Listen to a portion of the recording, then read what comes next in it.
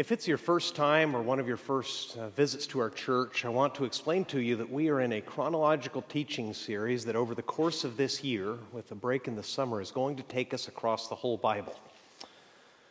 If you're participating in this fully, you're reading the scripture during the week, you're meeting with the small group to discuss it and apply it and live it out together, and then on Sundays, I'm taking at least a portion of that reading and I'm doing my best to span a lot of that scripture and explain to you the central idea of why God explained himself to us that way.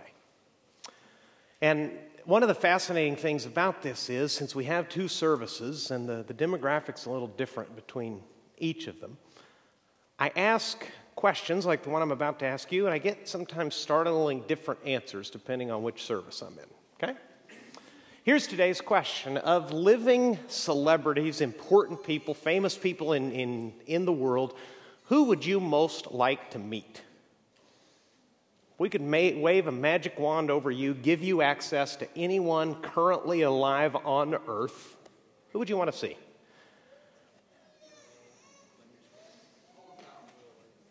There's just a tremendous amount of mumbling, and I'm not getting anything up here. Someone with courage. Clint Eastwood, okay. All right. See, I told you the differences were startling. First service said Billy Graham. Here we get Clint Eastwood. Anybody else? Okay, I got Clint Eastwood and Jimmy Fallon. And somebody said Greg Biggins, but I can introduce you to Greg Biggins right after the service. That's he's a big deal, but you do have access. Now, here's the follow-up question. That person you thought of, whether it was Clint Eastwood or Jimmy Fallon or somebody better in your own individual opinion, how do you like your chances for actually meeting that person? You call their office and say, Pastor Bruce had an interesting question. It got me thinking of all the people alive on earth. Clint, I'd love to meet you the most. Could I'm not far. I'm down in Huntington Beach. You're up in Carmel. Could I drive up tomorrow and grab you a cup of coffee with you? What do you think your chances are of getting access to Clint? Nil, right? Jimmy Fallon has people who have people who have people. You're not getting to Jimmy Fallon either. That was brought home to me earlier in this month, a few days ago. I tried to get a meeting with an important person. Maybe 3 people in the room would know who he is. He's not that big of a deal, but in his world, in my world, he's a big deal. So I just wanted an hour of his time. That took half a dozen emails, 3 phone conversations, 1 assistant, and 1 month of time to broker. And then finally, I sat in front of and I'm not mocking, he's a great man, an important man, and we talked for an hour, and precisely at the hour he said, "Thank you so much for coming in. I've enjoyed spending time with you, Bruce. I have to go on to my next commitment." I said, "You bet, absolutely. Sorry, don't throw me out. I'm happy to leave. Thank you for your time." And there's this problem of access. And if you read the scripture this week in Exodus, that's one of the things that looms in this difficult passage. God is distant.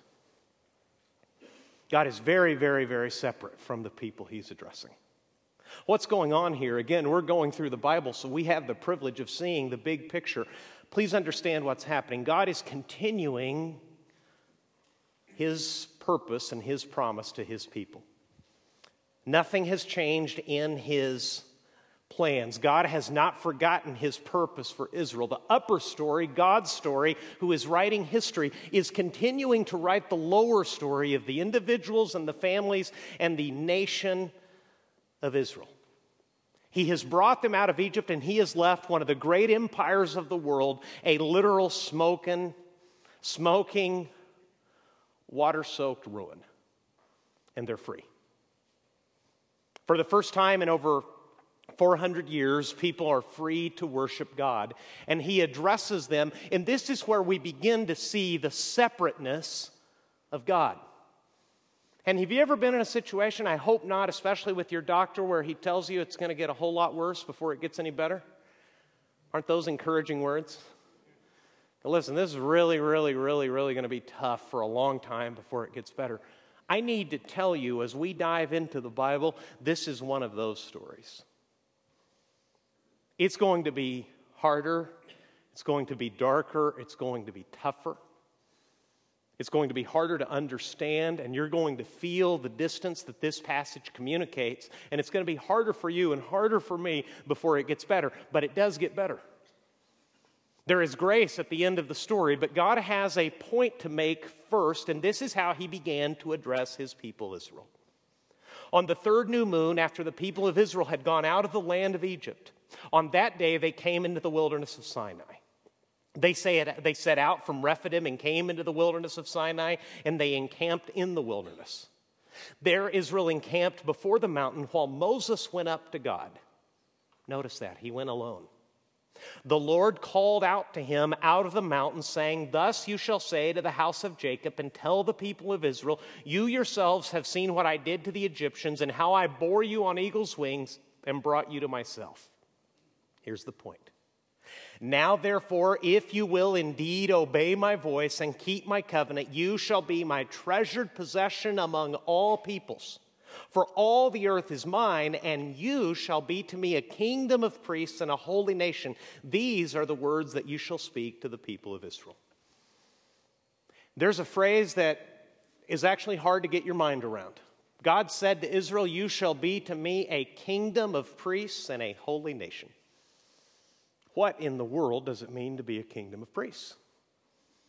And what's the deal with this word holy? We have some cultural distance between our day and what's happening here. The idea of the priesthood, for instance, is in very low esteem in the United States. I have a friend who can't hardly have a conversation without making a joke about a priest. And I'm sure there's a similar vein of jokes about pastors, but I'm waiting to hear those.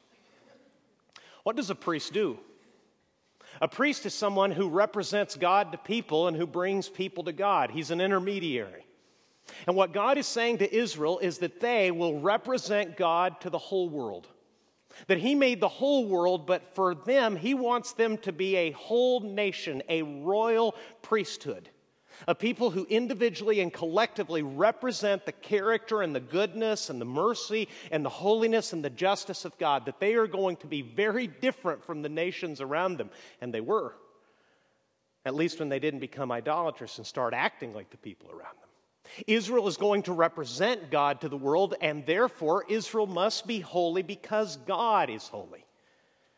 And this is kind of the big biblical, theological, doctrinal teaching nugget of the day. The foundational fact of the universe is this: God is holy. As a prominent theologian said, when we read across Scripture, we find that in the presence of God there are spectacular, awesome beings who are continually saying to God and about God that he is holy, holy, holy. They are not saying that he is love, love, love, or mercy, mercy, mercy, or hope, hope, hope, although he is all those things. The Bible says that God is the God of all comfort. He is the God of hope. He is the God of peace. All of those things are true about God, but the most foundational thing that is true about God is that he is holy. It's not even one of his characteristics. It's who he is. And maybe you've been going to church for a long time, but you've never even heard anybody say it quite like that. I'm not special. I don't have any particular insight into the Bible. We have a huge cultural gap between ourselves and what God said about himself. Because the word holy in our culture is hardly ever mentioned in anything but a mocking, kind of joking way, right? Think of phrases that you know in common parlance. I'm not talking about inside church in a worshiping community. I'm talking about just out in modern day mainstream world. What are phrases where the word holy shows up? Holy cow. Okay. Holy Joe. We call people, if people are a little too stuck up for us religiously, we say that they are holier than thou. None of these things are complimentary. All of them seem to say that holiness is Just a little strange. And maybe not necessarily anything you should be, and if you are, it's certainly not going to make you popular. But God is holy. What's it mean? Here's the fundamental root meaning of the word holy in the Bible. Holy means something that is set apart. It literally means when we say that someone or something is holy, we literally mean that it is a cut above, that it is in a class all its own. In other words, the idea of holiness is separateness. And that's what makes people uncomfortable. God is holy. Israel understood this. That's why after the Exodus event, after the Red Sea, this is what they sang on the other side of the water. Who is like you, O Lord, among the gods? Who is like you, majestic in holiness, awesome in glorious deeds, doing wonders? It's a rhetorical question. God, who is like you? Answer, no one.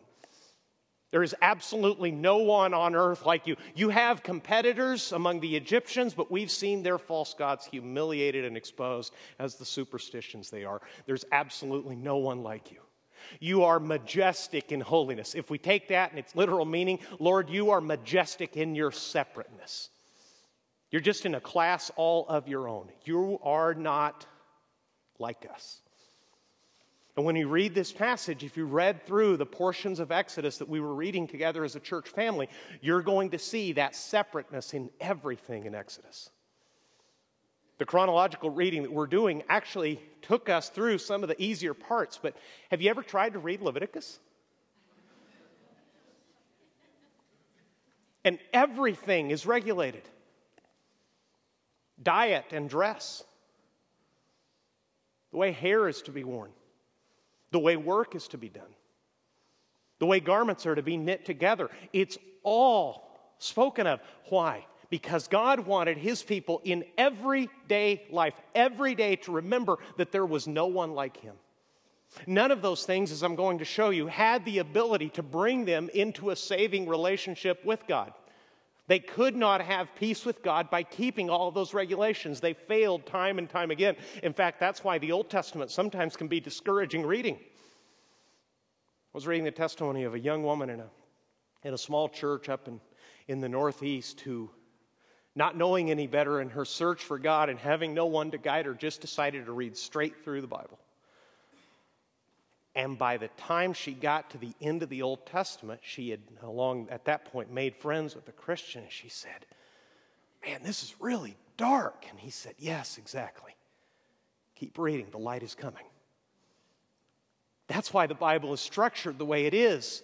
It's a long introduction to the grace, the goodness, the mercy of Jesus. But the foundational fact of everything, and this will never change, and it cannot change, is the holiness, the separateness of God. The holiness of God is seen in everything He says and does.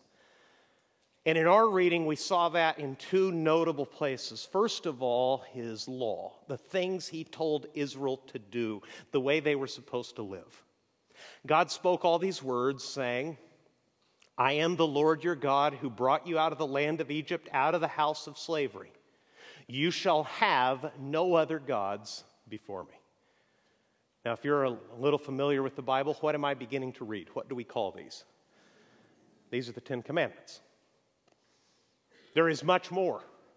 In fact, as I'm going to tell you, Moses is going to go to God and spend 40 days with Him, hearing more, and the people are going to despair that He's ever coming back. There's so much more to say. But this foundational revelation tells them in 10 sentences how they are to behave and how they are to relate to God and to each other. The first 4 address their relationship with Him. The next 6, to make 10, talk about the way they relate. The first 4 to God, the next 6 to one another. You shall have no other gods before me. You shall not make for yourself a carved image or any likeness of anything that is in heaven above or that is in the earth beneath or that is in the water under the earth. You shall not bow down to them or serve them, for I, the Lord your God, am a jealous God, visiting the iniquity of the fathers on the children to the 3rd and 4th generation of those who hate me, but showing steadfast love to thousands of those who love me and keep my commandments. You shall not take the name of the Lord your God in vain, for the Lord will not hold him guiltless who takes His name in vain.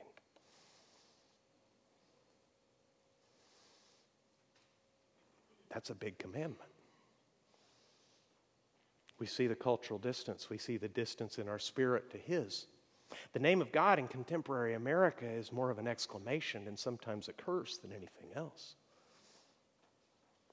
God is saying in the Ten Commandments, I'm separate from you. I am other than you. I'm a cut above. I'm in a class of my own. When you speak of me, use my name reverently. Do not use my name in vain. He told the Israelites to set a whole day aside. Remember the Sabbath day to keep it holy, to keep it separate. 6 days you shall labor and do all your work, but the seventh day is a Sabbath to the Lord your God. On it you shall not do any work, you or your son or your daughter, your male servant or your female servant or your livestock or the sojourner who is within your gates. For in 6 days the Lord made the heaven and the earth, the sea and all that is in them, and rested on the seventh day. Therefore the Lord blessed the Sabbath day and made it holy. This word keeps reoccurring. It's separate, it's different, it's other. And now, in the part of the commandments that we can more easily access because they have to do with how we treat one another, let's take these last 6 commandments and use it for the purpose it was intended and measure ourselves by what God told them to do. Shall we? That was the most unresponsive return glance I ever got. Honor your father and your mother, that your days may be long in the land that the Lord is giving you. Can I be really personal? Have you always honored your mom and dad? I haven't. I've sworn at my father, and he caught me. You shall not murder. I thought, oh boy, here's one I can keep. So far, so good. Then I meet Jesus, and Jesus said that it's written, do not murder, but if you have anger in your heart for your brother, you're angry enough with him to call him a fool, you've committed murder in the heart. You shall not commit adultery. And for a lot of people, that actually brings up some terrible feelings because they have.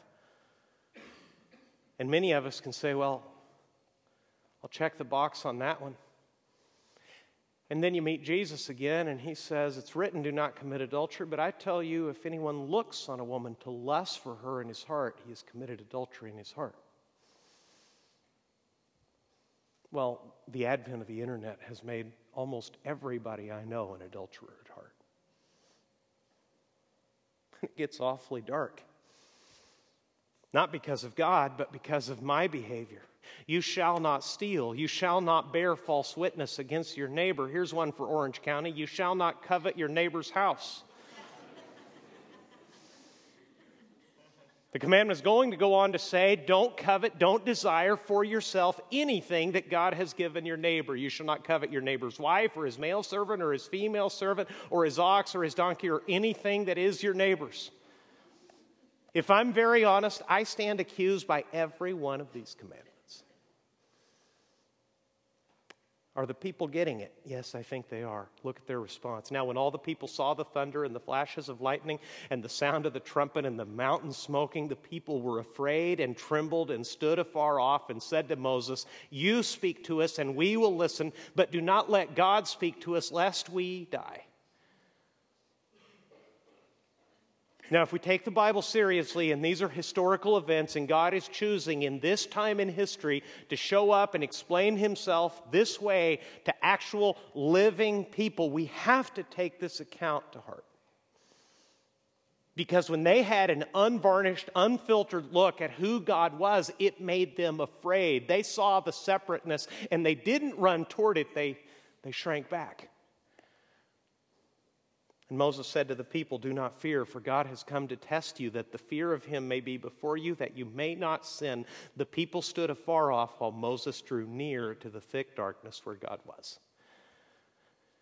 And here's the point of all this. If this is getting hard for you and I'm not making sense to you, or you just feel kind of repulsed by the whole thing, here's why this is in Scripture. This isn't good advice. This is a perfect standard. We have so much cultural and spiritual distance from what God said in his word that there are actually Christian pastors, and this has been happening for years, who are actually rewriting literally the commandments as promises or blessings or wisdom for life. Yes, keeping these commandments brings blessing and shows wisdom, but commandments are commandments. They're a standard. And here's the trouble with standards. Standards cannot save you. They can only show you where you have failed to meet them.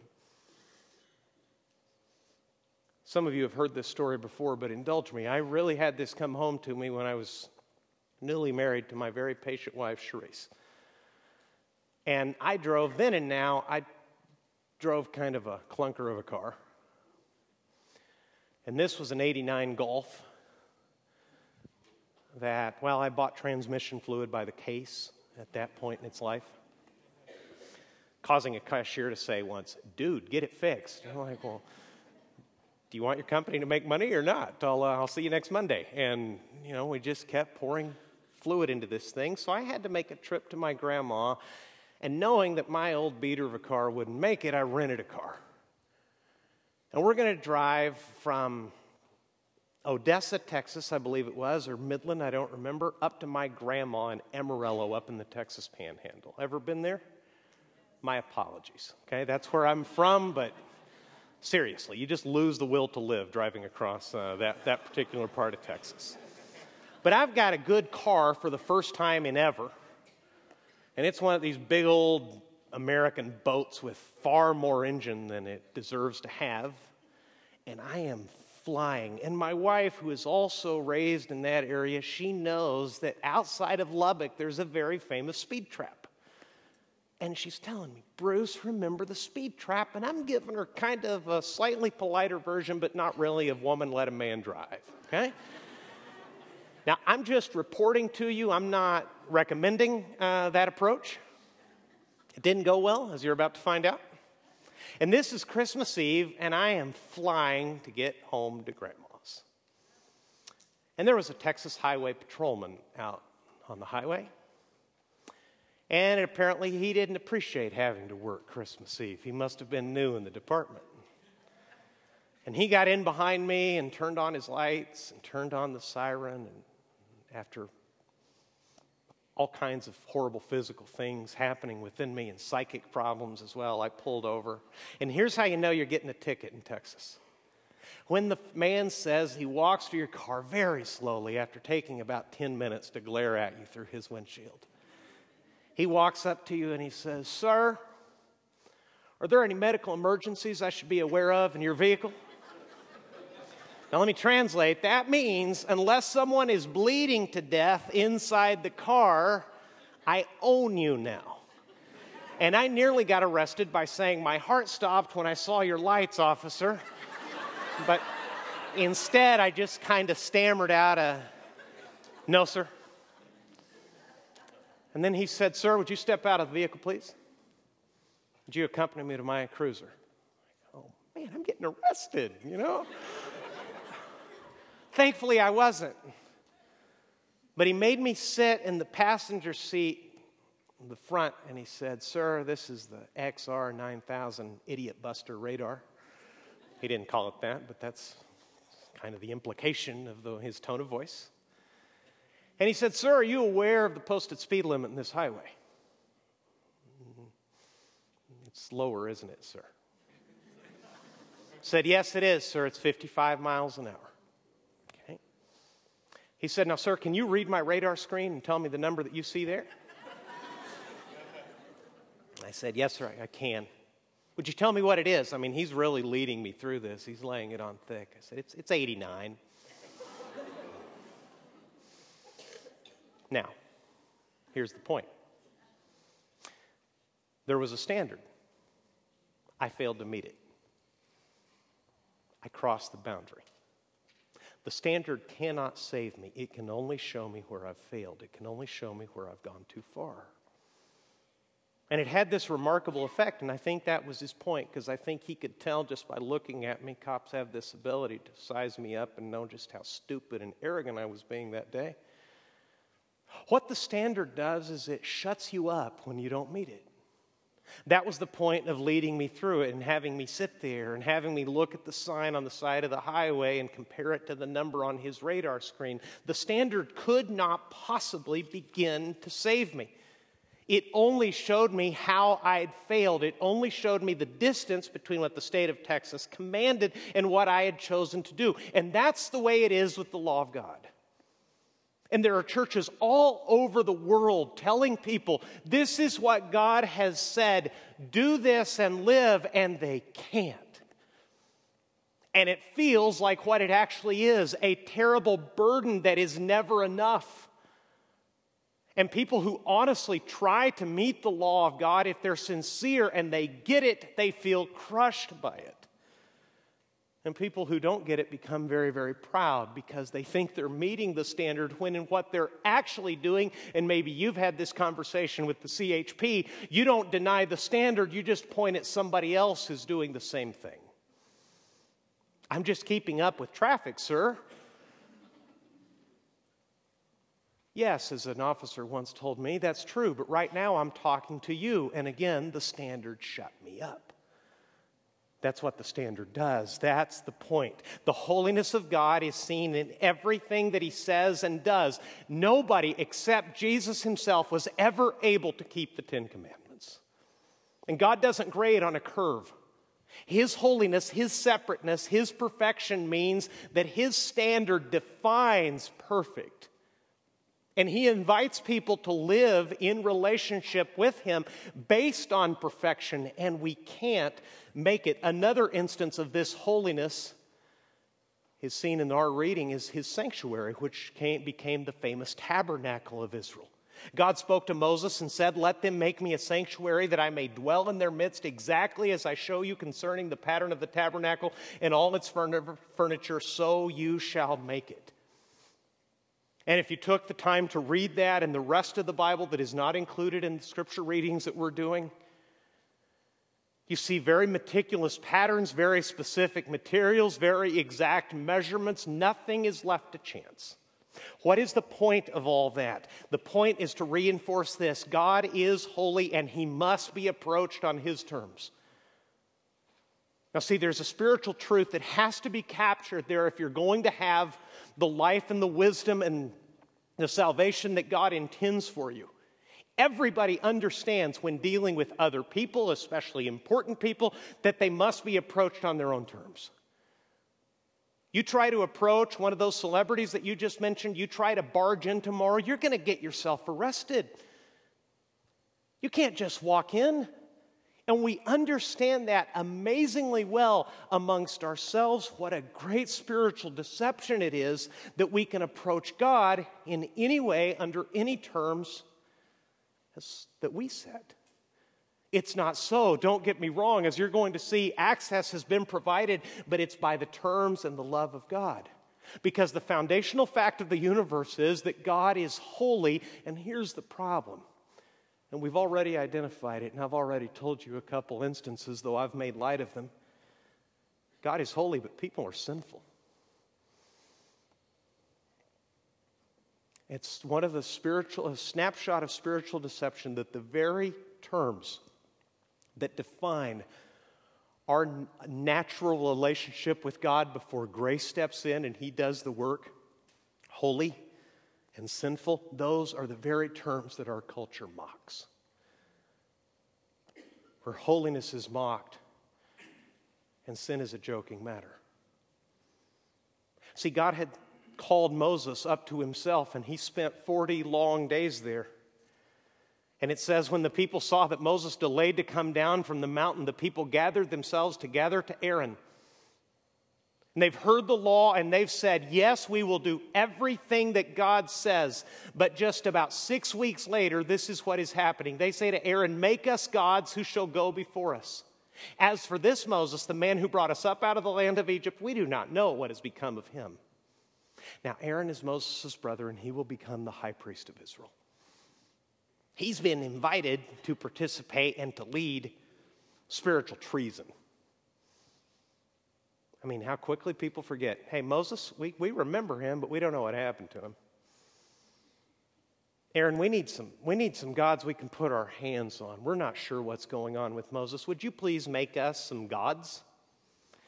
Aaron said to them, take the rings of gold that are in the ears of your wives, your sons, your daughters, and bring them to me. So all the people took off the rings of gold that were in their ears and brought them to Aaron. And he received the gold from their hand and fashioned it with the graving tool and made a golden calf. Now what's happening here? This is old school Egyptian religion. Egyptians loved cattle because they represented power and strength and their sustenance. And they said, these are your gods, O Israel, who brought you up out of the land of Egypt. When Aaron saw this, now what do you think the future high priest of Israel should do here? I mean, he's already too far gone, right? He should have quieted that down immediately. But when Aaron sees it, he does this. He built an altar before it, and Aaron made a proclamation and said, tomorrow shall be a feast to the Lord. And they rose up early the next day and offered burnt offerings and brought peace offerings, and the people sat down to eat and drink and rose up to play. And that last little fascinating phrase, rose up to play, Hebrew scholars are still divided on exactly what that means, but I think it's safe to say that that means that's the wildest, most wicked party you've ever seen. They went straight toward idolatry, and Aaron said, let's dedicate our idol to God and bring some offerings to him. And it's a mess. And the people who have just heard from God in such visible, spectacular ways, they're already far from him. Moses returns and says to Aaron, what did this people do to you that you have brought such a great sin upon them? And Aaron said, let not the anger of my Lord burn hot. You know the people, that they are set on evil. Now watch this.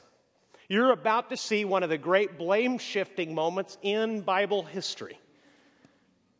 And we all do this. This is in every human heart. They said to me, make us gods who shall go before us. As for this Moses, the man who brought us up out of the land of Egypt, we do not know what has become of him. So I said to them, let any who have gold take it off. So they gave it to me, and I threw it into the fire, and what?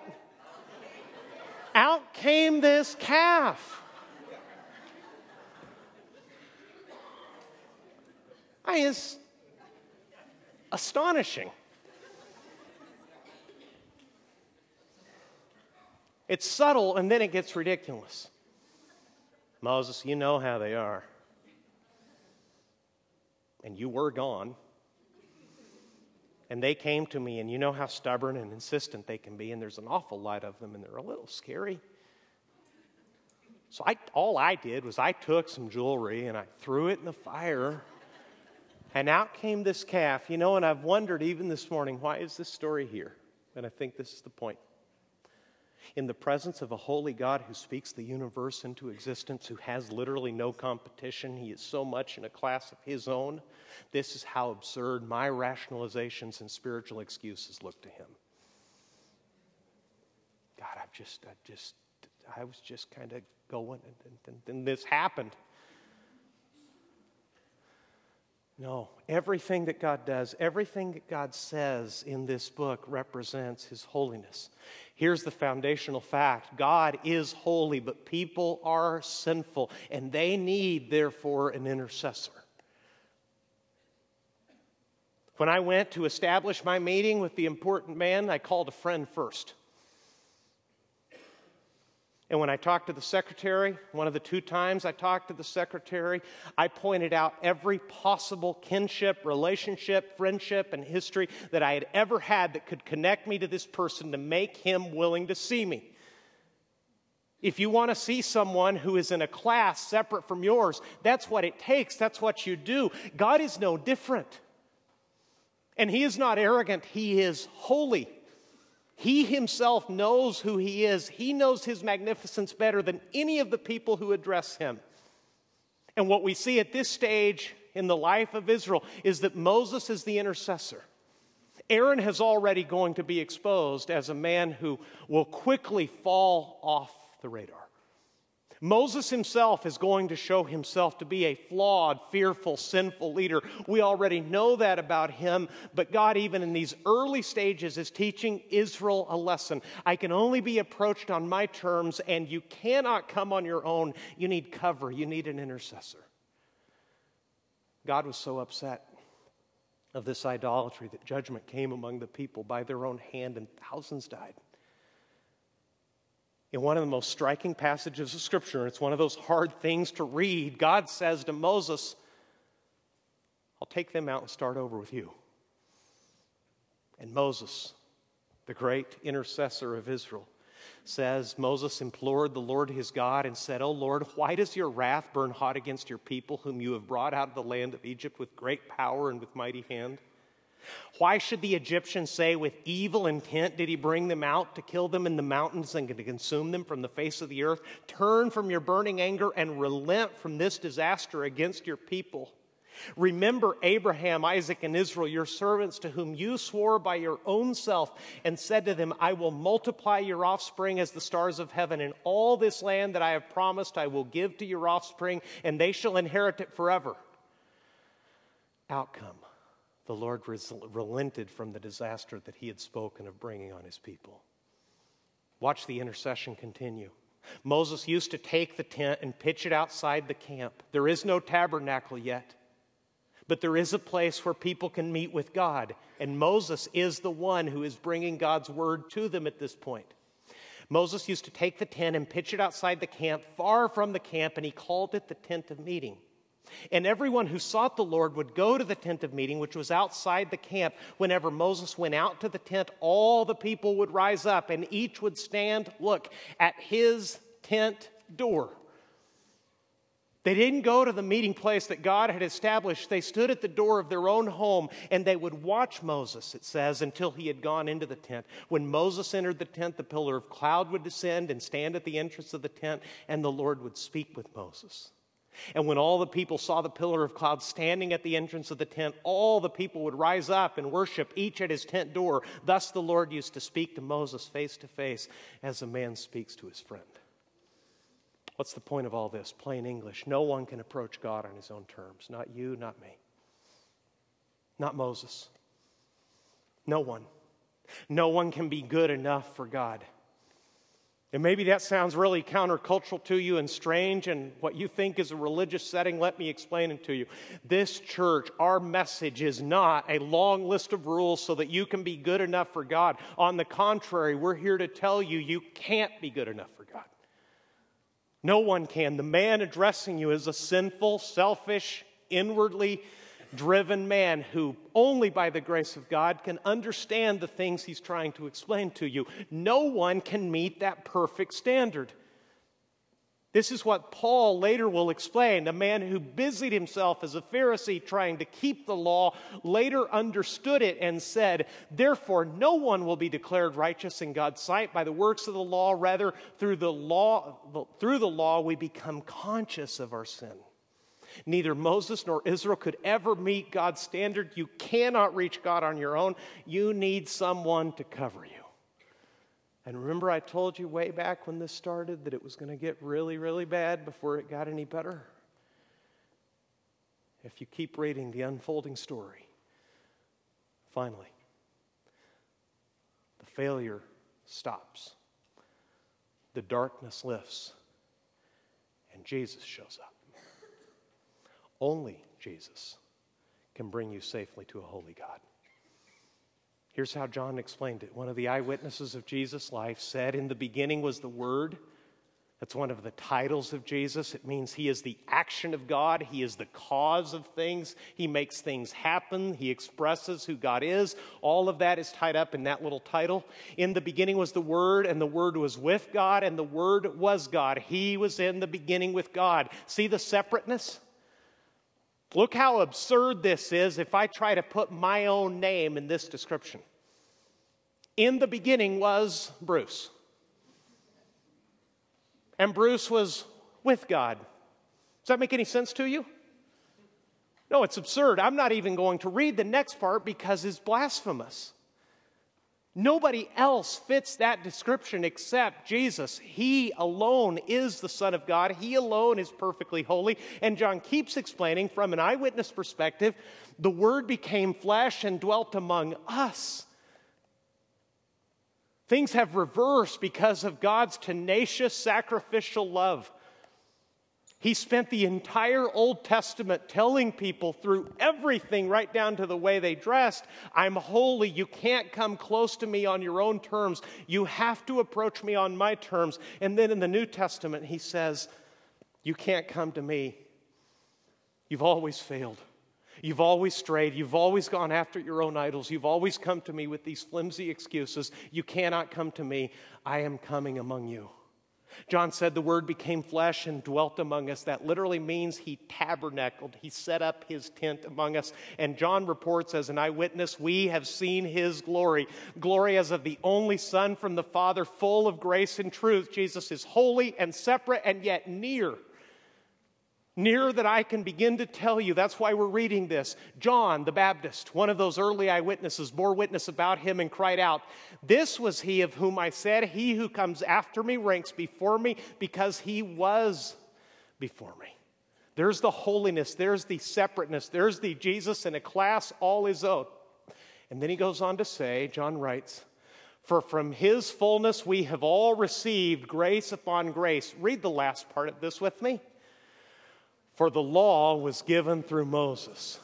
Grace and truth came through Jesus Christ. Amen. Thank you, God. Moses gave the law.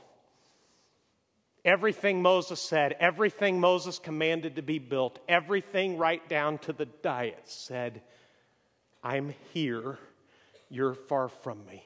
He gave the law. Grace and truth came through Jesus Christ, so that when Jesus is on earth just before dying, he explains to his disciples just how close he came. Look, in John 14 it says this, if anyone loves me, he will keep my word, and my Father will love him, and we will come to him. And what's it say there?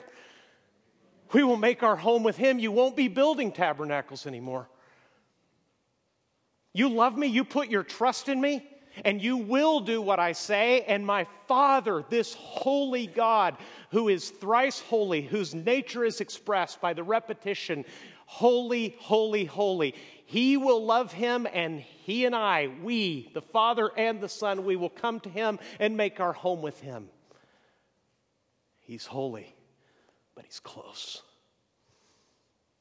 He's holy, but he's close. You could not reach his righteousness. So he came down and laid it down for you.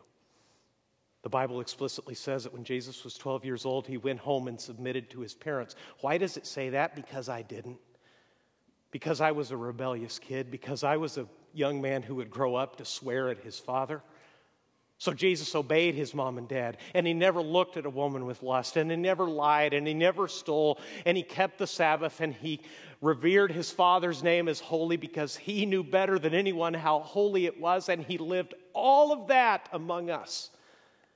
And he laid it down in my place so that I could be accepted and that I could be loved, and so that this impossibly holy, inaccessible, distant, set apart class of his own God could come and live me, with you. That's how much he loves you. That's the end of the story. That's the good news that this church preaches. You're invited, but you have to give up on yourself. You have to give up your religiosity. You have to give up your rule keeping. You have to humbly come to God and say, I get it. I won't make it. Please save me. And he will. Could I ask you to bow your head so you can take a moment to God and yourself? Can I ask you very directly if you have that relationship with him? If you don't, could I invite you with every ounce of sincerity I can muster to run to Jesus and to tell him right now, God, I can't make it. You're right. You're separate. You're other. I feel the distance. My conscience is telling me I'm not close to you. Please forgive me. Forgive my sin. Come make your home with me. He will. He has for millions. And Christian, if this is familiar news to you and you know you're in the family and you know how much he loves you, my prayer for you is that you'll live in awe of his holiness and you will be astonished by his grace. That every time you sin and fail, you will remember that though that's done in the sight of a holy God, it's all covered by grace because Jesus himself is your intercessor. He's your cover. He's your payment. You can't begin to appreciate the grace of God until you see His holiness. And when you do understand how great that grace is, how much it covers, that's when you live worship. That's when you live obedience. That's when you live grateful.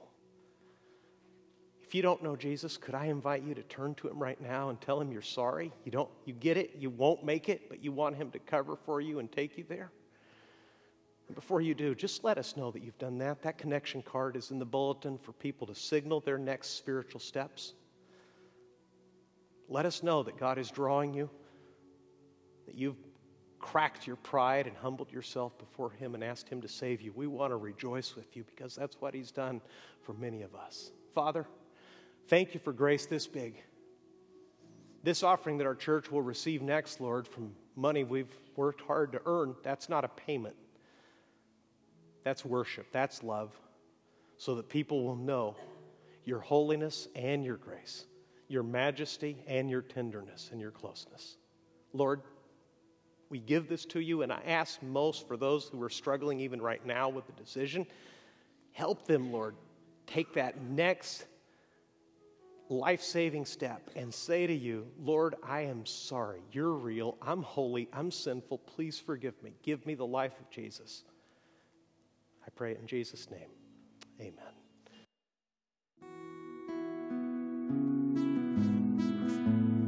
Thanks so much for joining us on this edition of Crosspoints. If you have any questions about what you just heard, please call our church office at 714-848-5511. If you are nearby next Sunday, we have services at 9 and 10:30 a.m. Visitors are always welcome at Crosspoint, and we hope you'll choose to worship with us when you're near the Huntington Beach community.